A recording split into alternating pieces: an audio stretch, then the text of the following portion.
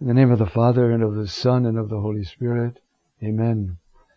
Heavenly King, Paraclete, Spirit of truth, you who are everywhere present and fill all things, treasury of all that is good, and Master of life, come, dwell within us, cleanse us from all stain, and save our souls, O good one.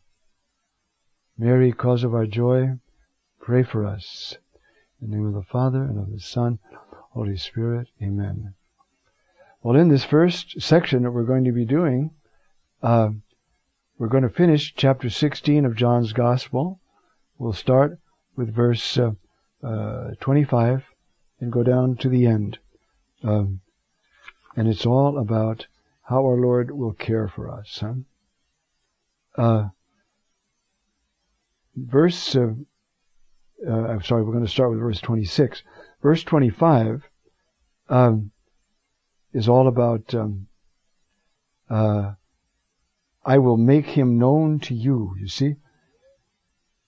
An hour is coming when I will no longer speak to you in figures of speech, but I will tell you openly about the Father.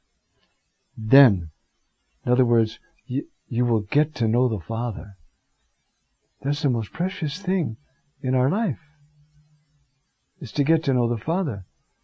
God, that's the Father, so loved the world, you see, that He sent His Son in the likeness of sinful flesh, born of a woman, born under the law, to redeem those who are born under the law, that we might become the children of God.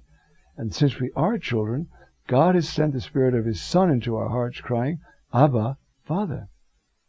That's the whole plan, even in this life, to know the Father.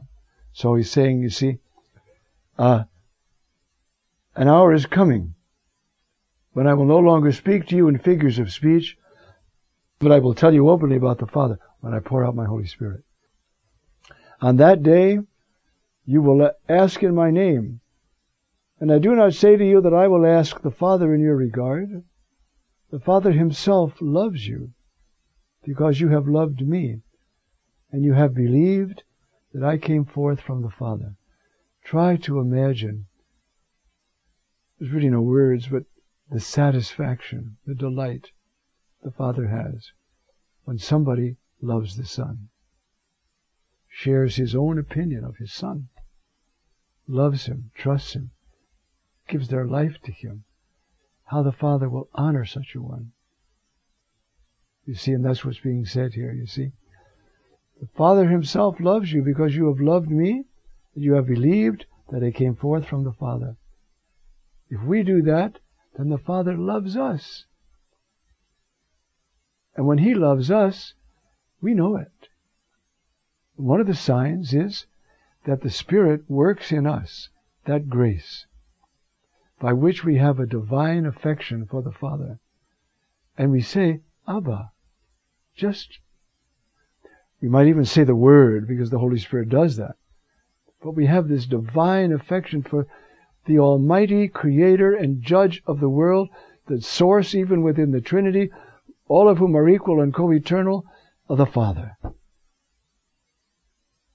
I'm His Son. I'm His heir.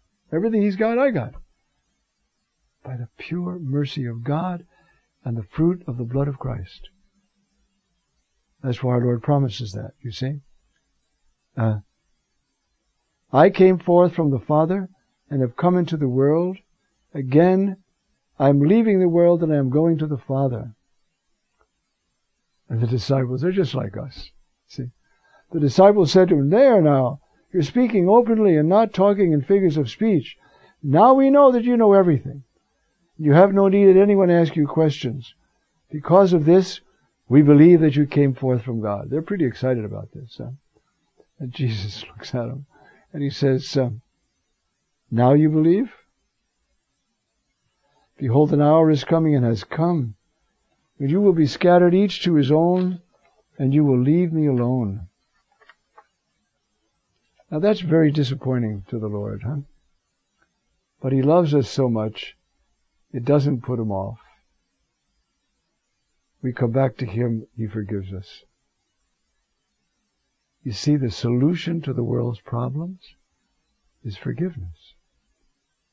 Of all the world's problems is forgiveness.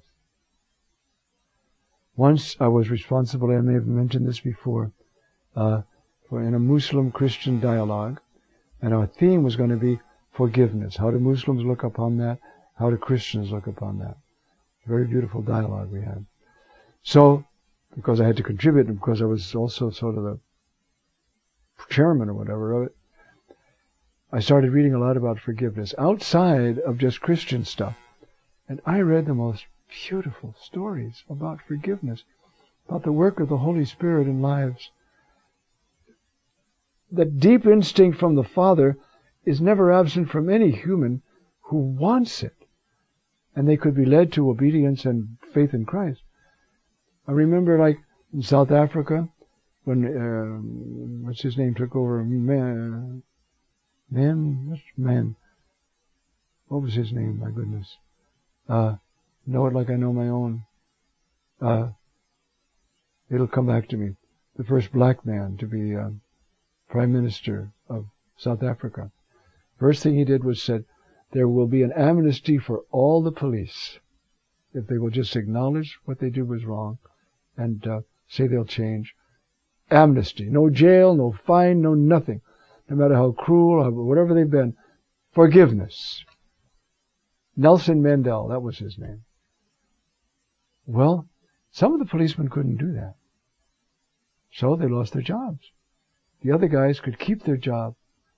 Forgiveness. Another was the story of a man who had been tortured by the Japanese in World War II and the March on Bataan. And he was interrogated because he knew something. I forgot, it was an officer, I forgot why. And there was an interpreter there. That interpreter asked all the questions and gave all the answers. And he was, years and years and years later, back in California, that man said, I have to find that Japanese man and forgive him. So he journeyed all the way back, questioned what regiment was that, and he found the man.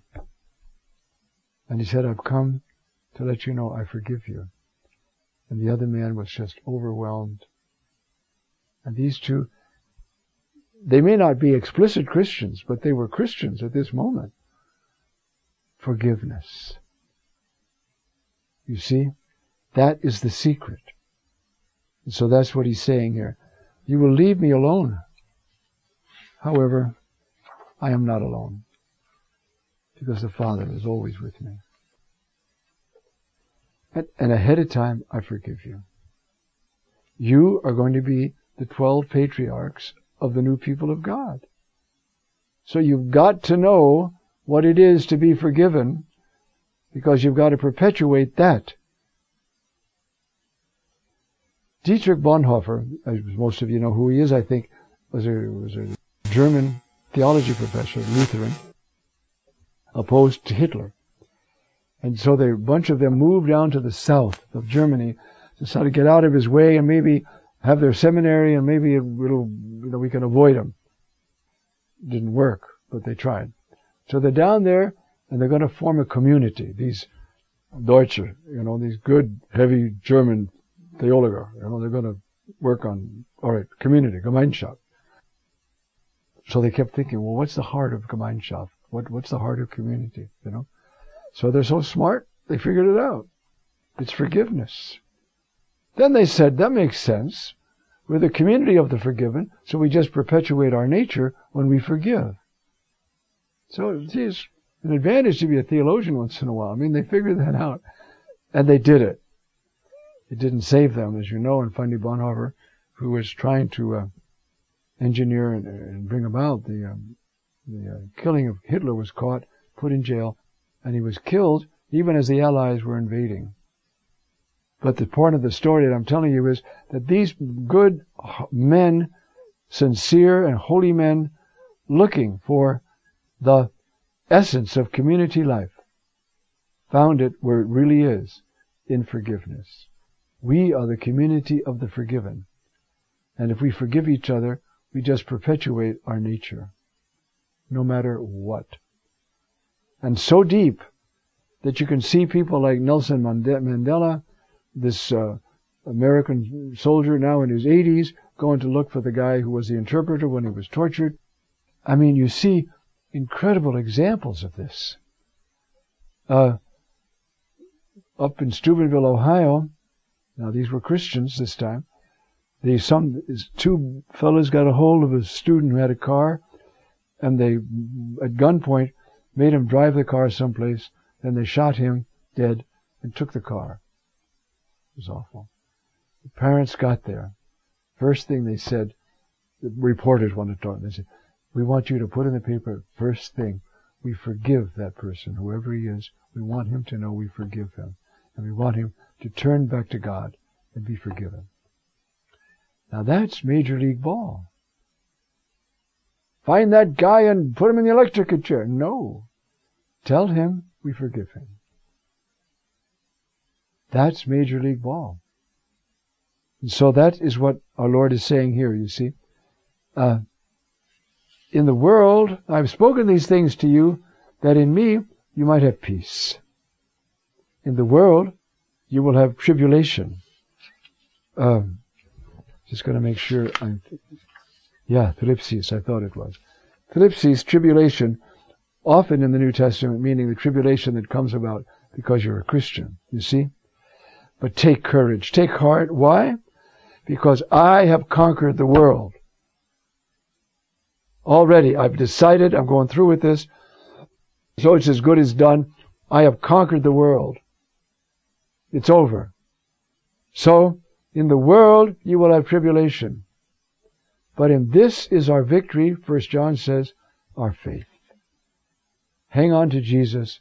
Try to imitate Jesus. And you're stronger and more powerful than the whole world. Is that tough? Yeah, it's tough. Can we do it? He promised we could do it. See? I will be with you. I will help you. I'll be there. And then these stories I just told you, hidden in their hearts was the Lord Christ, fixed in the act of forgiveness and love in which He died, and in which He is radiant forever and ever and ever. And so that's the message of these last verses of chapter 16, which ends the discourses in John. We're going to move on, as you'll see in a minute, to look at chapter 17, which is a prayer. But starting now with chapter 13, 14, 15, 16, we go, you see, into these discourses. And now they end with this line. Take heart, I have overcome the world. I have overcome the world in you. You just turn it over to me. If you're filled with hatred or fear or whatever, come to me. By the power of my cross, I can change you. I can change you. I remember once talking to somebody, and when I said, they said something about that, they said, "You mean you can change?" I said, "Yeah, that's just what I mean. You just, when you find that you want to do this, anger, lust, I even forgot what the problem was, I said, just turn it over to the Lord Christ, who dwells in you because you're baptized, and let Him have power over that." If I had time, I would tell you. I'm going to tell you quickly. I had a girl in class. We were doing Romans 6, where all of this about the power of the Lord Christ to forgive in us is there. And she raised her hand and said, "You mean you can forgive?" I said, "Yeah." So obviously after class, I got her. And I said, "Why did you ask me that?" She said, "Well, look, my father is an alcoholic. And I've seen him beat my mother so many times that I'm so full of anger and hatred, there's no way I can get rid of it." I said, "If you will give that over to the Lord, little by little, you will know the difference. The Lord Christ in you will forgive, and you will be free, and you could probably even set your father free. Just if you feel it, give it over to the power of the cross." So she did. And I got a letter from her saying, "I'm fine, I'm fine." No, it was before that. She hadn't gotten out of school yet. And she said to me, I said, "I can't go to communion because I'm angry at my father all the time." And she came one day she was out of class by this time, and said to me, "I'm going to communion now." The power of the Lord's forgiveness. Amen.